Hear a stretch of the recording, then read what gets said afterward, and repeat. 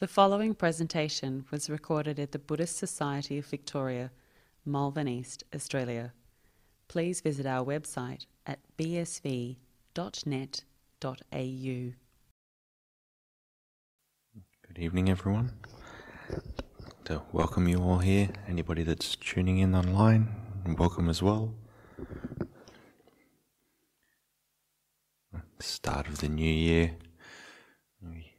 I was thinking maybe lots of people would have made some New Year's resolutions, and the whole place was going to be packed with people that were decided to meditate for the new year. But that's good for the people that are here. Maybe we can make the New Year's resolution. Maybe sit for longer, sit more regularly. I don't know.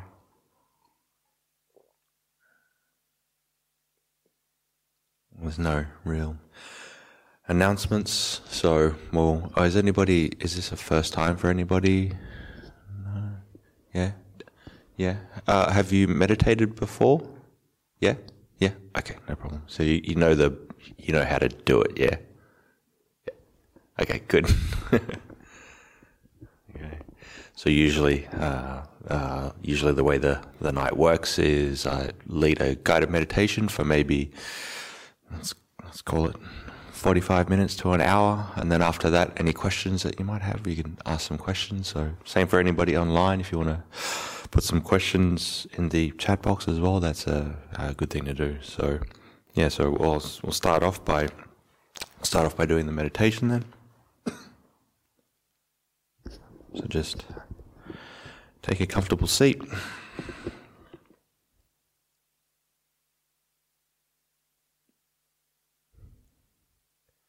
If you do have your phone on, now it's probably a good time to turn it off and put it down.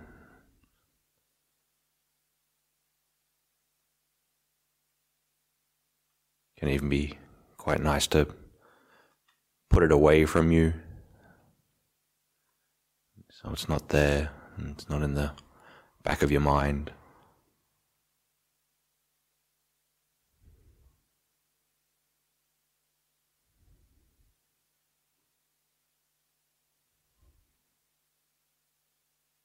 And before we start, just try to settle into the present moment.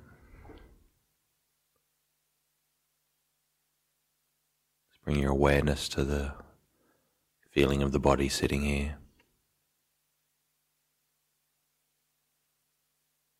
Any sounds that might be in the room, or the sound of my voice.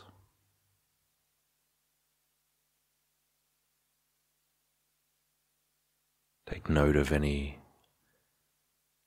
feelings or mental states that you might be carrying with you from the day.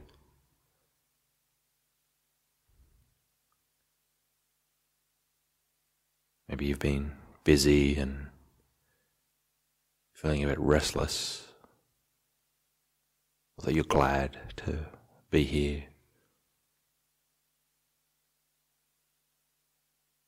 Sort of notice whatever state it is that you inhabit at the moment.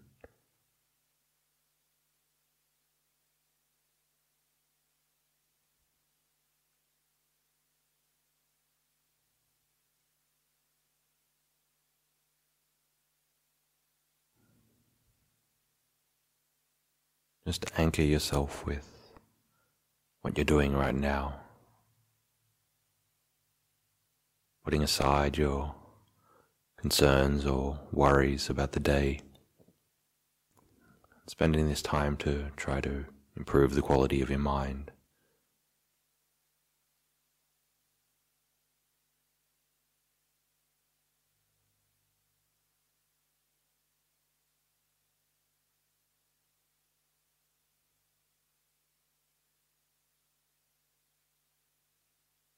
We can move our awareness throughout our body. Scan your attention up and down the sphere of the body.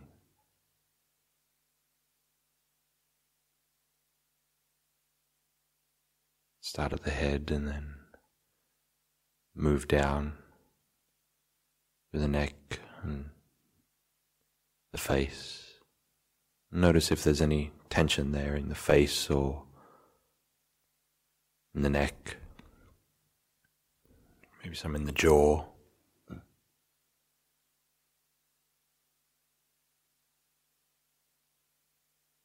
if you do notice any tension throughout the body, just try to release that.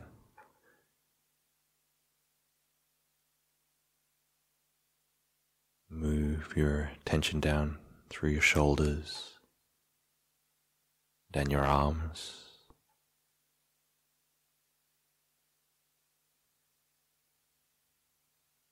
Take note of the sensations in your hands.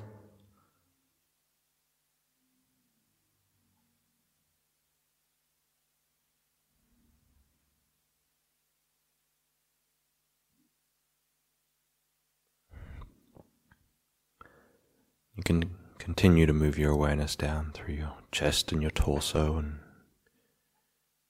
notice the sensations associated with the breath.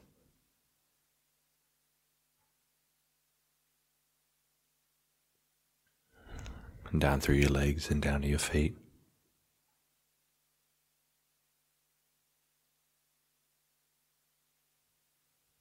So just for the next few minutes, just scan your awareness up and down the body in this manner, just noticing the ever-changing sensations.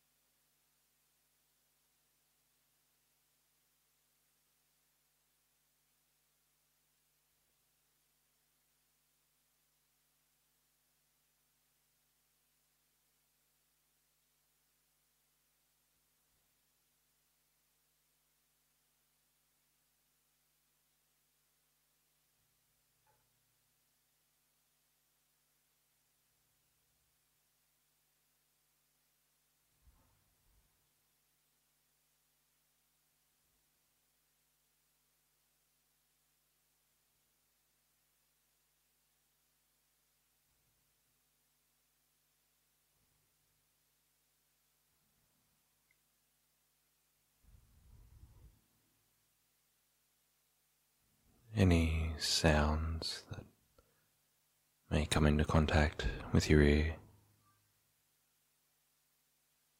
Try not to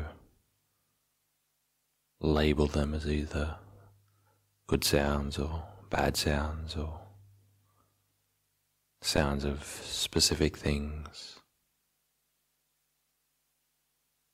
but more try to notice quality of sound.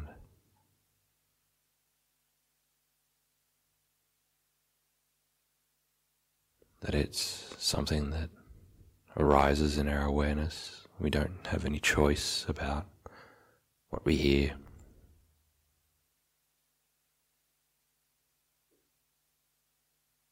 We just hear these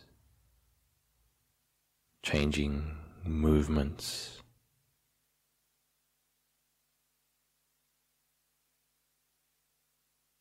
They come into our awareness, they're there for a short while and then they leave.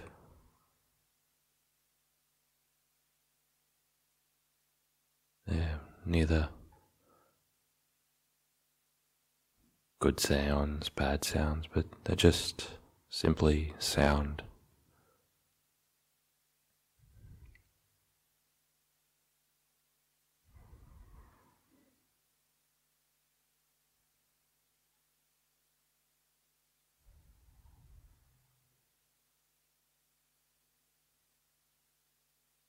Pay attention to their impersonal nature.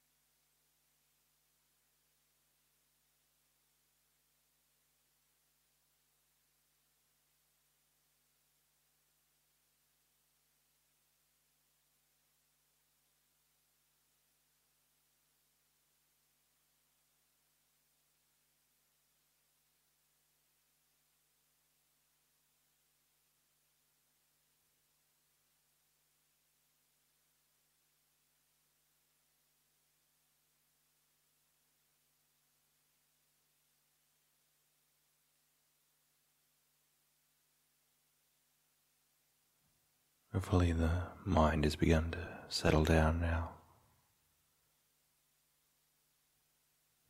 So now you can just rest your awareness in one place.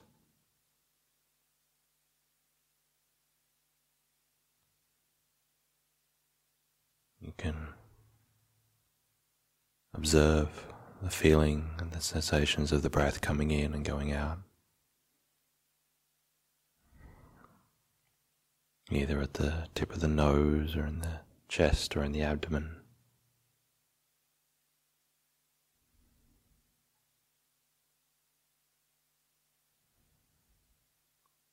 Or whatever meditation object that you're most comfortable with.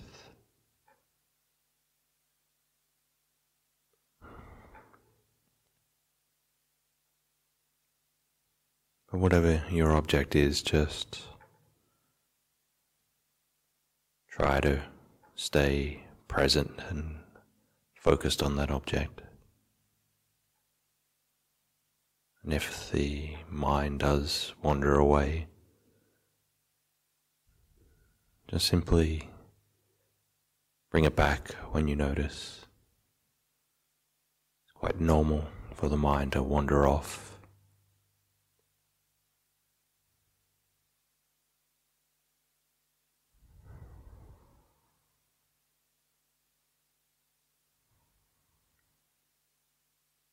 And every time you do bring the mind back,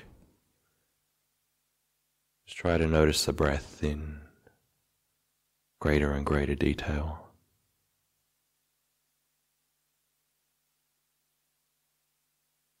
Refining and honing your attention more closer down on a single point.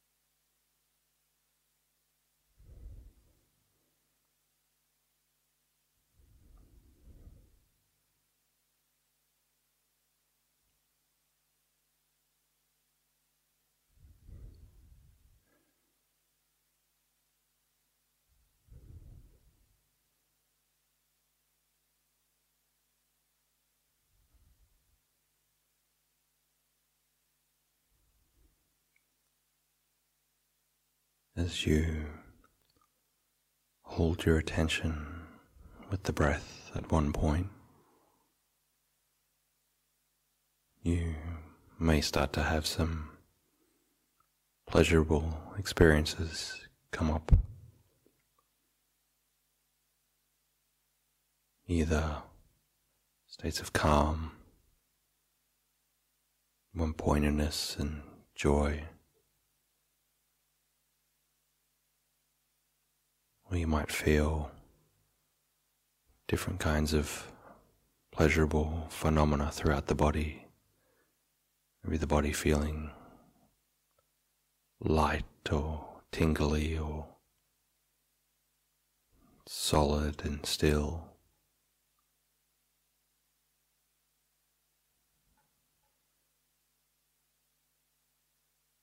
Or maybe even interesting phenomena arises in the mind. Might be lights or patterns or imagery.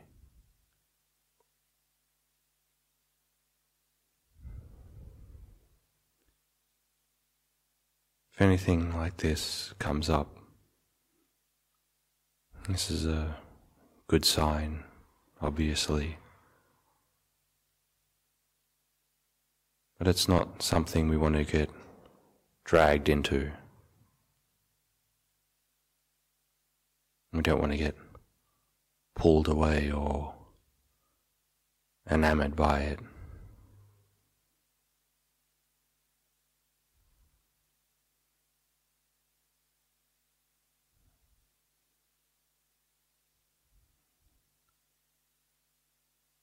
Practically speaking, a goal in meditation is to try to keep our mind with our object, and whatever arises, either good or bad, just to notice that that's there, but then to put it down and try to remain with our object.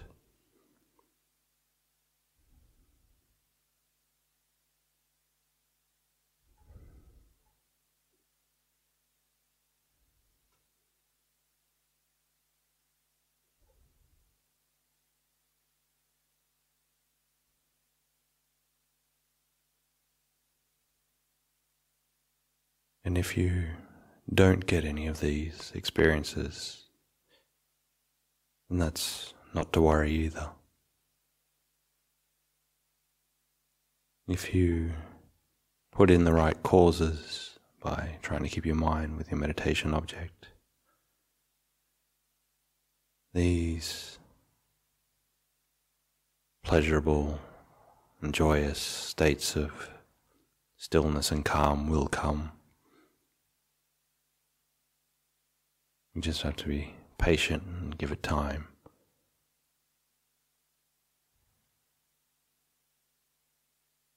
And it's not that everybody's states are the same.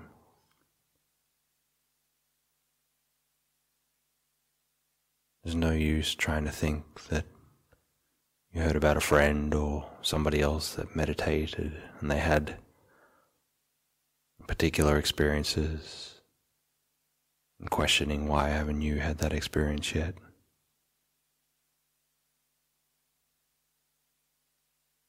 Each person experiences calm and stillness in a qualitatively different way.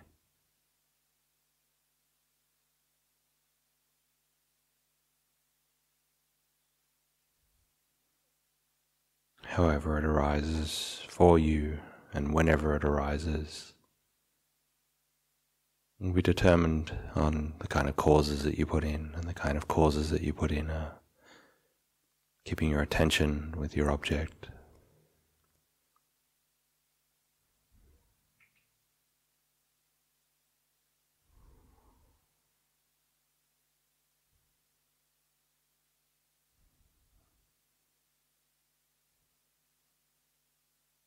Again, if these interesting or pleasurable experiences come up, simply just notice that they're there. Try to come back to your meditation object. You don't want to be like a child that gets drawn to flashing lights and playful music.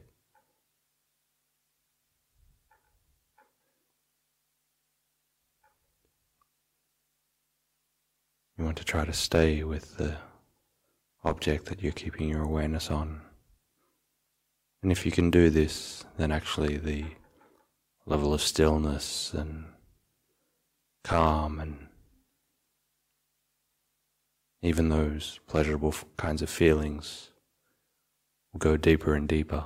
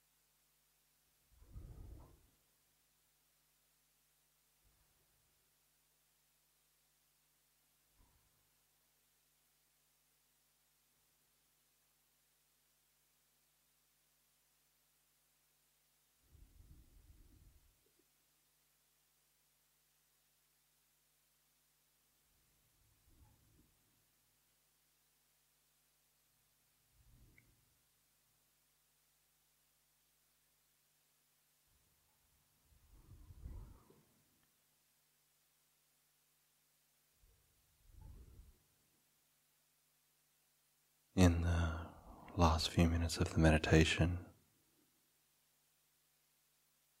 try to open up your field of awareness to try to encompass anything that you experience, including all the sensations in the body, the sounds, thoughts and feelings that drift through your mind.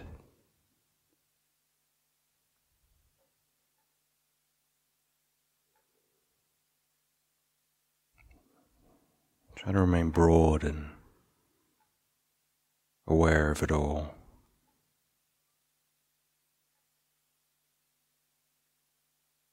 But don't try to pinpoint your attention on any one specific object.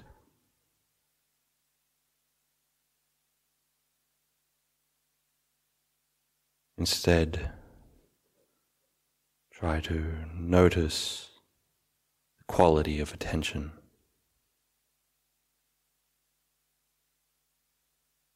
How it moves and flitters around.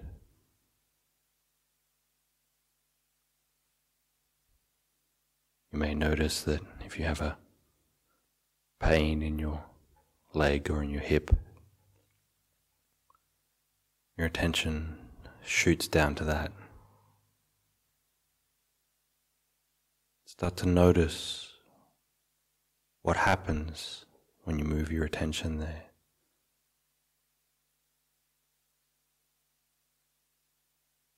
What does the mind start to do? What do your thoughts start to do when you pay attention to that pain in your leg?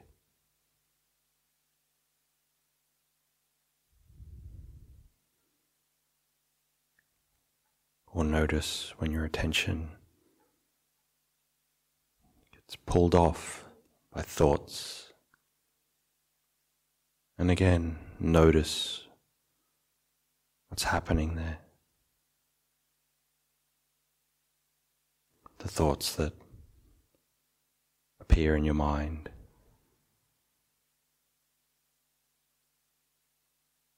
What are they doing to the quality of your experience?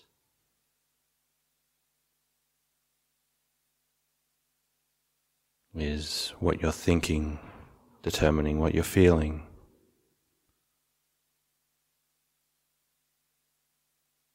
Or is what you're feeling determining what you're thinking?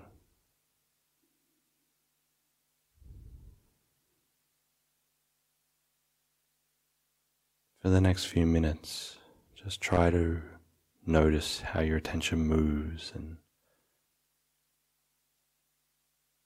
what that does to your experience in this moment, and how you can continue to ceaselessly interpret wherever your attention lands. Just notice this process.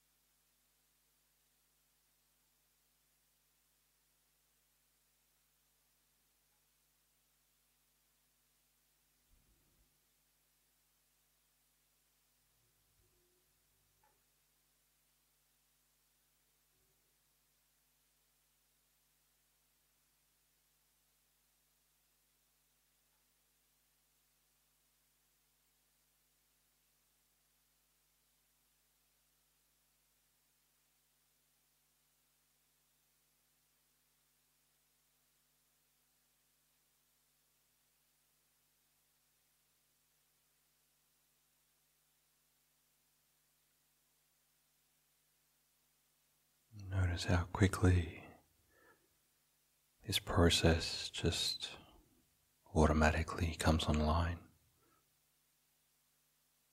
Wherever our attention gets dragged to, and we automatically start narrating what this experience is in our mind.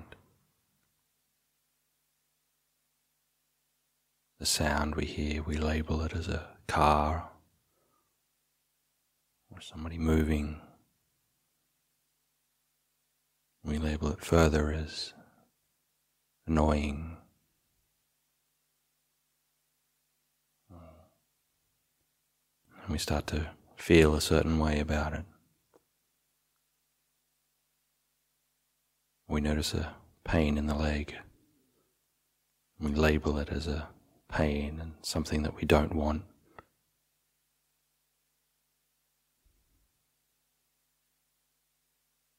And starts a whole cascade of thought of, should I move?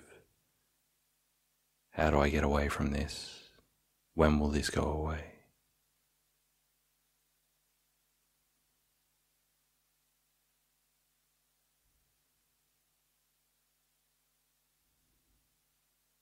Notice how quickly the mind rolls on this autopilot narration,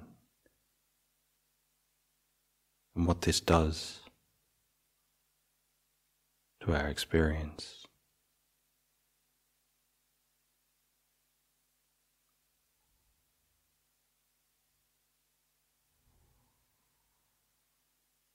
This just is opening and explaining to us how quick this interpreting mind is, and how we have to continually re-establish ourselves and try to tune in and drop in to the present of what we're experiencing over and over, if we're not to get pulled around and hypnotized by this interpreting mind. And we have to remain ever vigilant. And the more vigilant we are, the more we're able to not be deceived by this interpreting mind.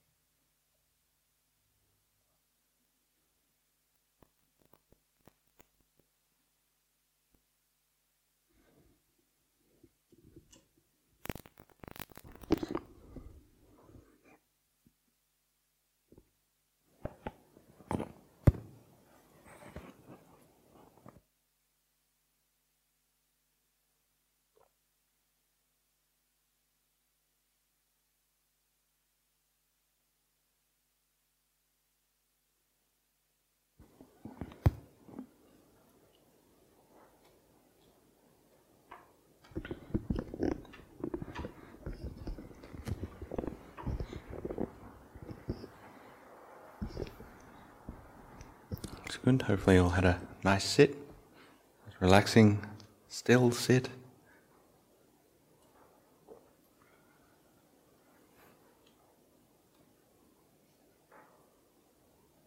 Has anybody made any New Year's resolutions around meditating?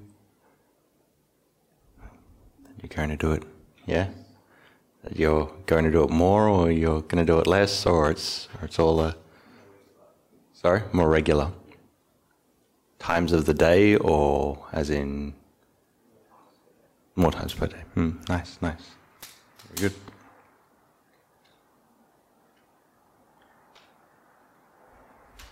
No one's made the determination they'll be enlightened by the end of January or anything like that? No? That's good. Smart room.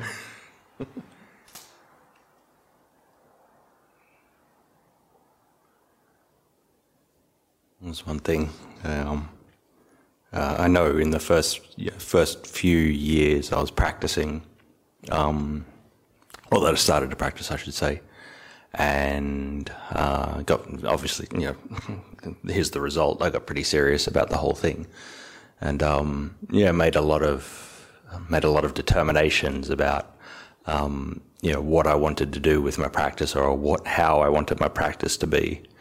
And these determinations, they can be a bit of a double-edged sword. They can be, on the one hand, they are really, really helpful. They can push you. They can give you a sort of standard that you want to live up to. They can actually get you to a point where you didn't think that you probably could with your meditation. But the other side of it is, the other side of the sword is that if you make these pretty extreme determinations, and they don't happen, it can be a bit of a source of despondency. Of,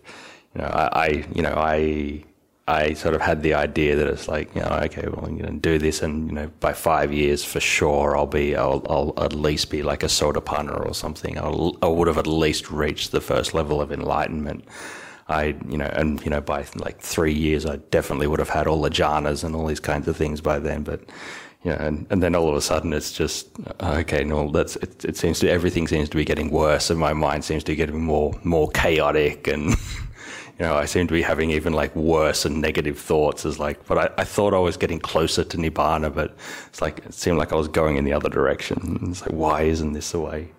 So having determinations and setting these things are very good, but we also have to know as well that sometimes we have to readjust and recalibrate them, and that they won't work out.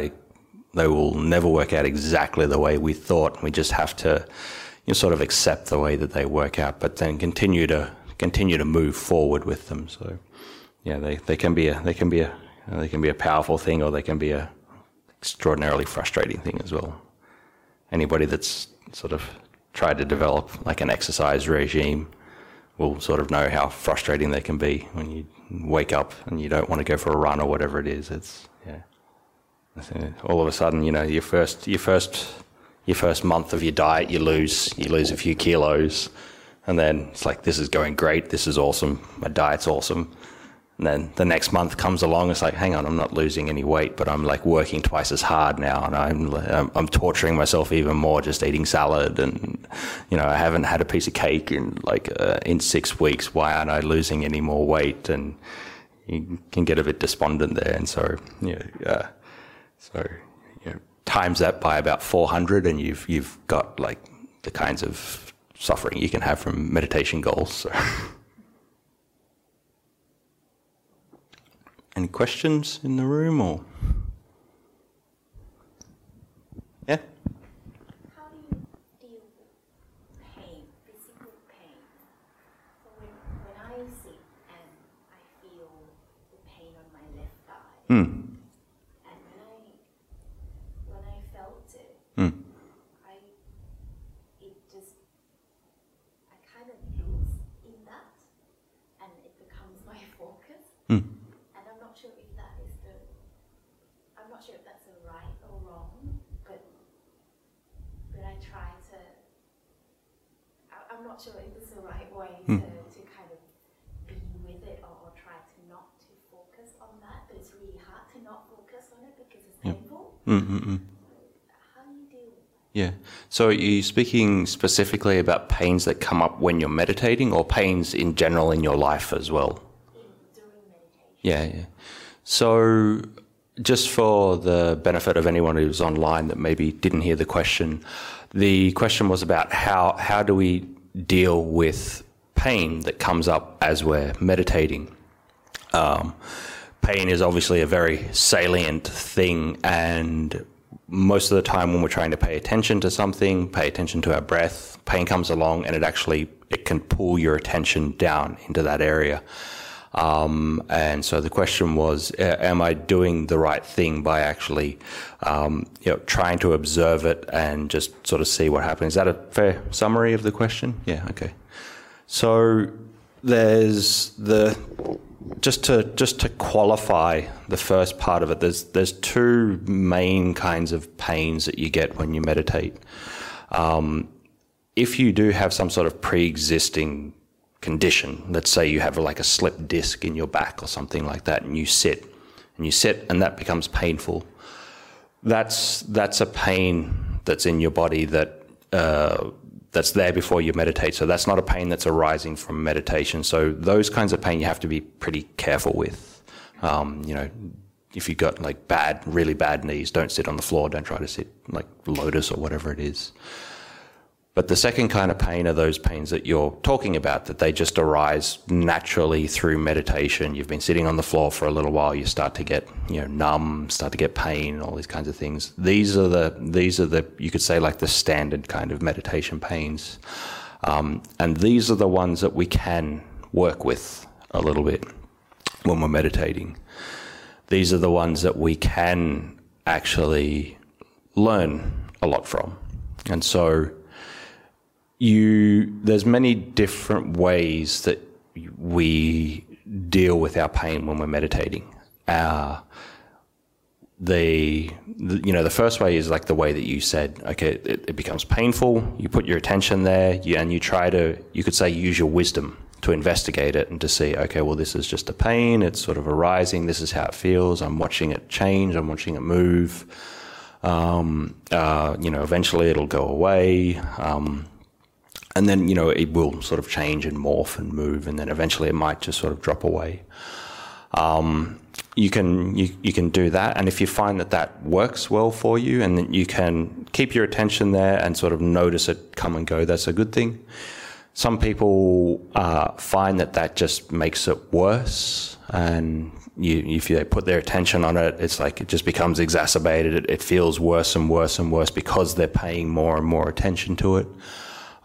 So sometimes it is good to, in a way, ignore it and try to go back to the breath. So just say you're doing the breath, you notice that there's a pain there. It's just like, oh, right, fine, don't worry. I'm not worried about that at the moment. I'm just going to go back and watch the breath.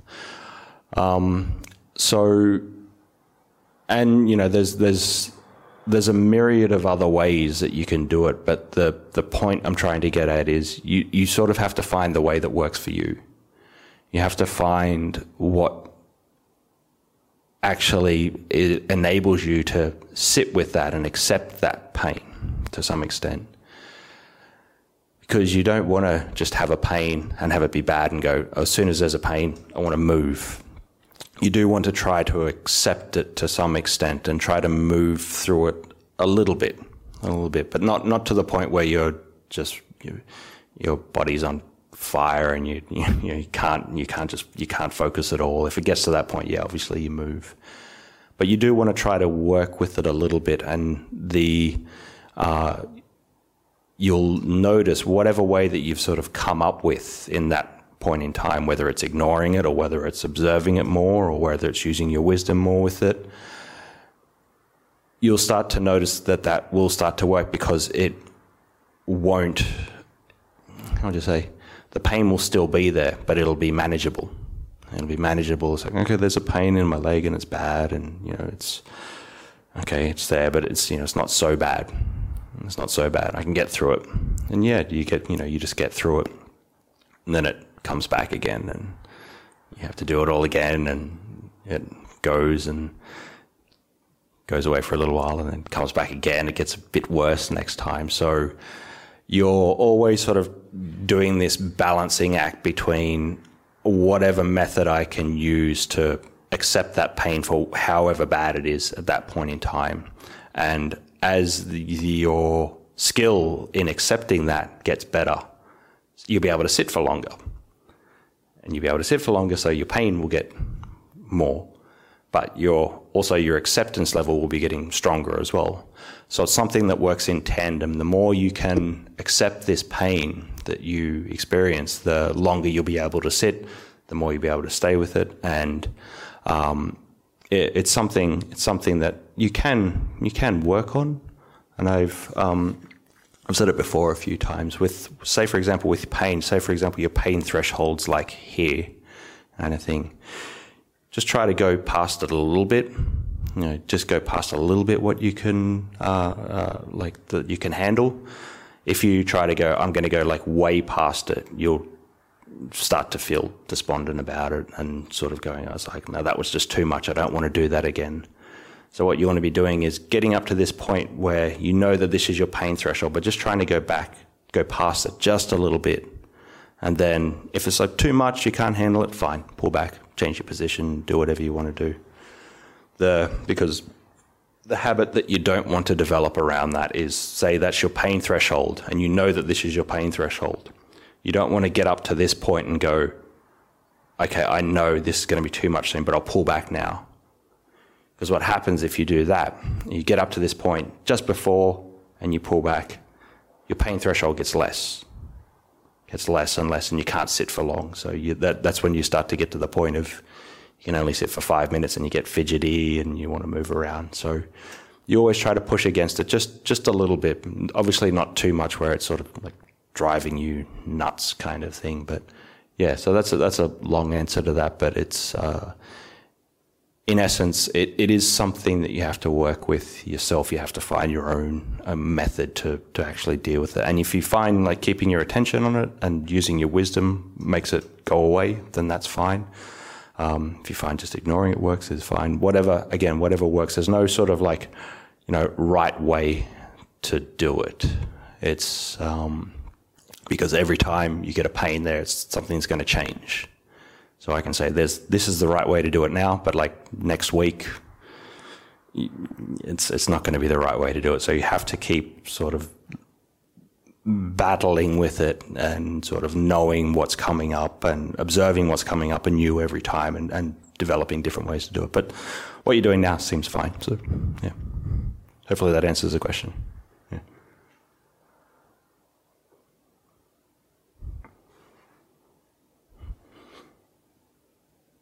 Any other questions in the room, or should we launch to the virtual questions? Yeah. Thank you, Ajahn. The first question here is from Germany. How do you know you are meditating and not just observing your body without getting peace? Thank you kindly.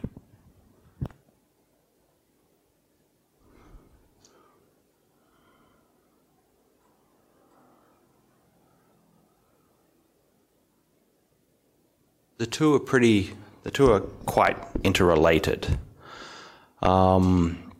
If I understand the question correctly, it sounds like the method that you're using is observing the sensations in your body, observing the sensations come and go, and that's potentially leading to some kind of peace. I'm going to assume that that's what you mean. And if you're doing something like that, then that is, meditating. Meditating, it really does encompass a lot of things. There's a lot of different techniques. There's like hundreds and hundreds of techniques that you can be doing that could be classed as a meditation.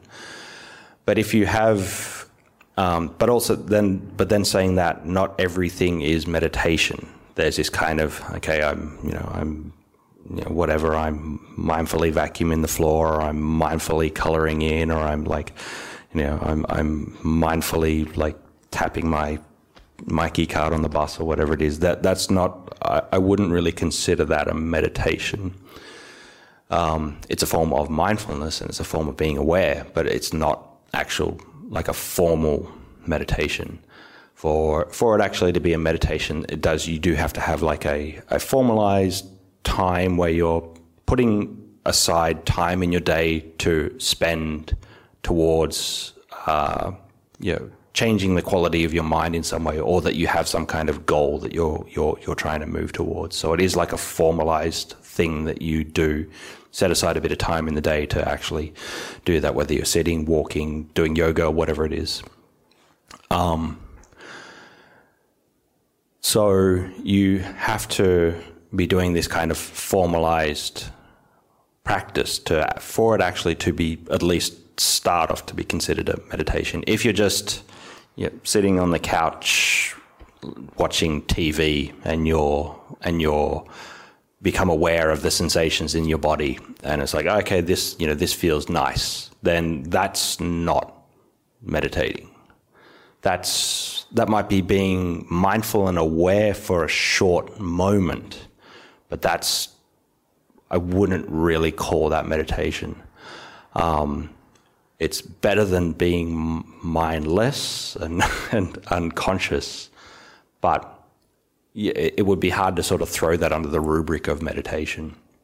So, but if let's just say you're in Germany, I'm guessing it may be the morning now in Germany. I don't know anyway, but I'm guessing you've sort of set aside this time. You've obviously come to this Monday night meditation here, so you are actually doing some meditation, some formal meditation right now, and you are trying to be aware of the sensations that are coming up in your body. Then you are actually technically meditating then, because you've set aside that time and you're actually trying to develop your mind in that particular way, and you're using that particular method of observing the sensations in the body.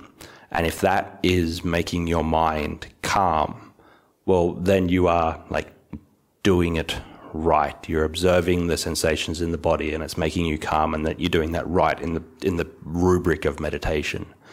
So hopefully I interpreted your question okay, and that's just how I interpreted it. So hopefully that answered the question. Thank you, Ajahn. Okay, the second question here, there are a couple of other ones that have come in as well, so we're about 5 minutes to go. Yep. So We can rapid fire it. So this one's a bit difficult to work out, but by practicing 16-step meditation, will it help me to be with my breath always I presume it's for the rest of the day while attending to my work? I'm not sure what 16-step meditation is. So in not knowing what 16-step meditation is, I'm just going to assume that it greatly encompasses being mindful of the breath at some point. And so the more you're formally sitting or walking and keeping your mind with the breath, the more strength that will give your mind, and the more you develop that habit and that skill to be able to do it throughout the day. So again, it's building up this. The more you actually do the formal meditation, the more it should transpose into your day as well. So yeah, hopefully that's just like a quick answer to the question, because I'm not 100% sure of it, but yeah. The next question here is how to extend the breath meditation to Vipassana? Yeah, it's, there's, you're sort of maybe opening a can of worms, but it's, what is Vipassana? What is? Well, let's not get into that now, though. It's like 4 minutes to go. So the general thing that you want to be trying to do, and this is something, a lot of the great Thai forest meditation masters have really emphasized quite a lot, is you want to be trying to develop some kind of calm in your mind, whether that's through doing anapanasati, watching the breath. You're using that sort of single object to make your mind calmer and calmer and calmer, or as calm as you can and possibly get it. And then when the mind has become calm, what will happen is the mind will just sort of stop and rest, and it'll be relaxed for a little while. But then after that period, then the mind will start to move and work again, and that's usually the time you try to come back to the breath. But there does come a point where it's like, okay, the mind's just like continually going now. So this is a time where you can use that power that you've developed through the calm in the mind to actually develop some kind of insight, develop some kind of clarity around a particular kind of phenomena that you're looking at. If you're using vipassana in the manner of trying to wisely see things arise and pass away, then after doing anapanasati, making the mind a little bit calm and then moving towards that contemplation, that will make that better. So it's about finding the balance between the two. It's not to say that you do anapanasati for 5 minutes and then you do vipassana for 5 minutes and you do anapanasati for 5 minutes. It's not like that. It's trying to find the natural balance of the mind becomes calm through anapanasati, then you start to investigate, and because the mind is a little bit more active, but the more you do vipassana and the more you investigate wisely and clearly, what will happen, again, that will gather more strength and that will make the mind calm down again. So if you're doing vipassana and it's just sort of leading in this spiral of thinking about many, many different things, then it's leading in the wrong way. Your vipassana should be leading you towards more calm, which would sort of lead you back to doing the anapanasati again. So there's no like 2-to-1 ratio of anapanasati to vipassana. It is something that you have to sort of work out a little bit for yourself, and you have to measure that by how much sort of calm is coming about in the mind. One more question? Yep. Okay. You can ask me about the nature of the self or something? Or? So this one is from Germany. It's from the same person. He did say at the time you answered it was 10:56 a.m. as well. Okay, great. Okay. So his second question was, is, how do you meditate when a good friend has just died and you are very sad?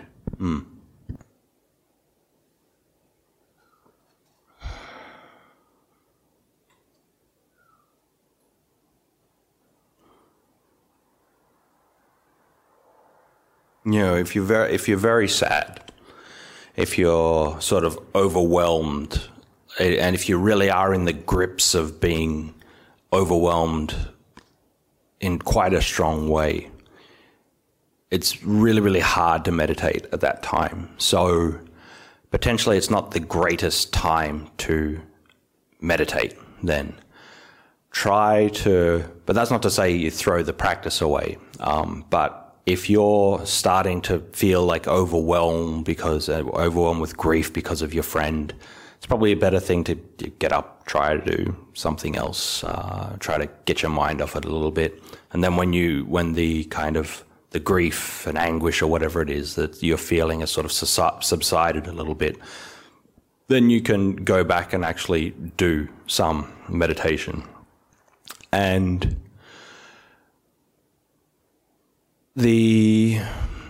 so you probably won't be doing meditation where you make the mind peaceful and still at that point in time. It might be very hard to focus on one thing, just to focus on a meditation object or to focus on the breath or something like that. You might have to do some kind of meditation where you're actively using your mind in some way to develop something. So you could be potentially trying to think that this is just something. This is something that normal that happens in life. This is something that we're all subjected to. This is something that you can't choose the time when something like this will happen. But this does happen to everyone. It's not like it's not fair for one person or fair for another. This is just sort of the way life is, and everybody is susceptible to this. So most of the time it's better to try to at least use that time to develop some wisdom, but then also maybe use that time to try to develop some thoughts about the good qualities of that person and how fortunate and how lucky you were to be around that person, how fortunate you were to share your life with them. And try to, in a way, try to make your mind a little bit more positive than just sort of like, dropping down into the negative of they're gone and all these kinds of things. Try to actually think and recollect how fortunate you were to actually have them in your life. So I guess the short answer is don't expect your meditation to be great, like when you are in the like pangs of grief or something like that. It's not going to, it's not going to be great. It's going to be more, it will be a little bit more of a fight to do it, and it will be more of a fight to sort of push against the negative emotions that might be coming up. But the big thing to remember when somebody's passed away and we're doing meditation is that coming to the realization that that it can be no other way. There's no way your experience can change. This is just the way it is right now. Right now, things are like this. But they won't always be like this. It can't always stay this way. The grief, the anguish that you're feeling, it can't be like that forever. But just right now, that this is exactly how it is. And this is not, if you can try to accept this isn't like running away from it. This is actually accepting it at the most deepest level. And if you can see that, and if you can have that wisdom, it does, you could say, lessen the kind of psychological suffering around something like that. So if we can develop this quality of just starting to realize that, well, okay, this is the way it is, and grief is this way, but it won't be like this forever. It does make it a little bit easier, but don't expect it to be don't expect to be sitting in like happy, peaceful, joyous states. It's not the kind of meditation you'll be doing at this point in time. So but it is also a good time to learn a lot about your mind as well. So with that, might call it a night. And thank you all for coming. Really appreciate it. Thank you for everybody online that asked some questions. Very good.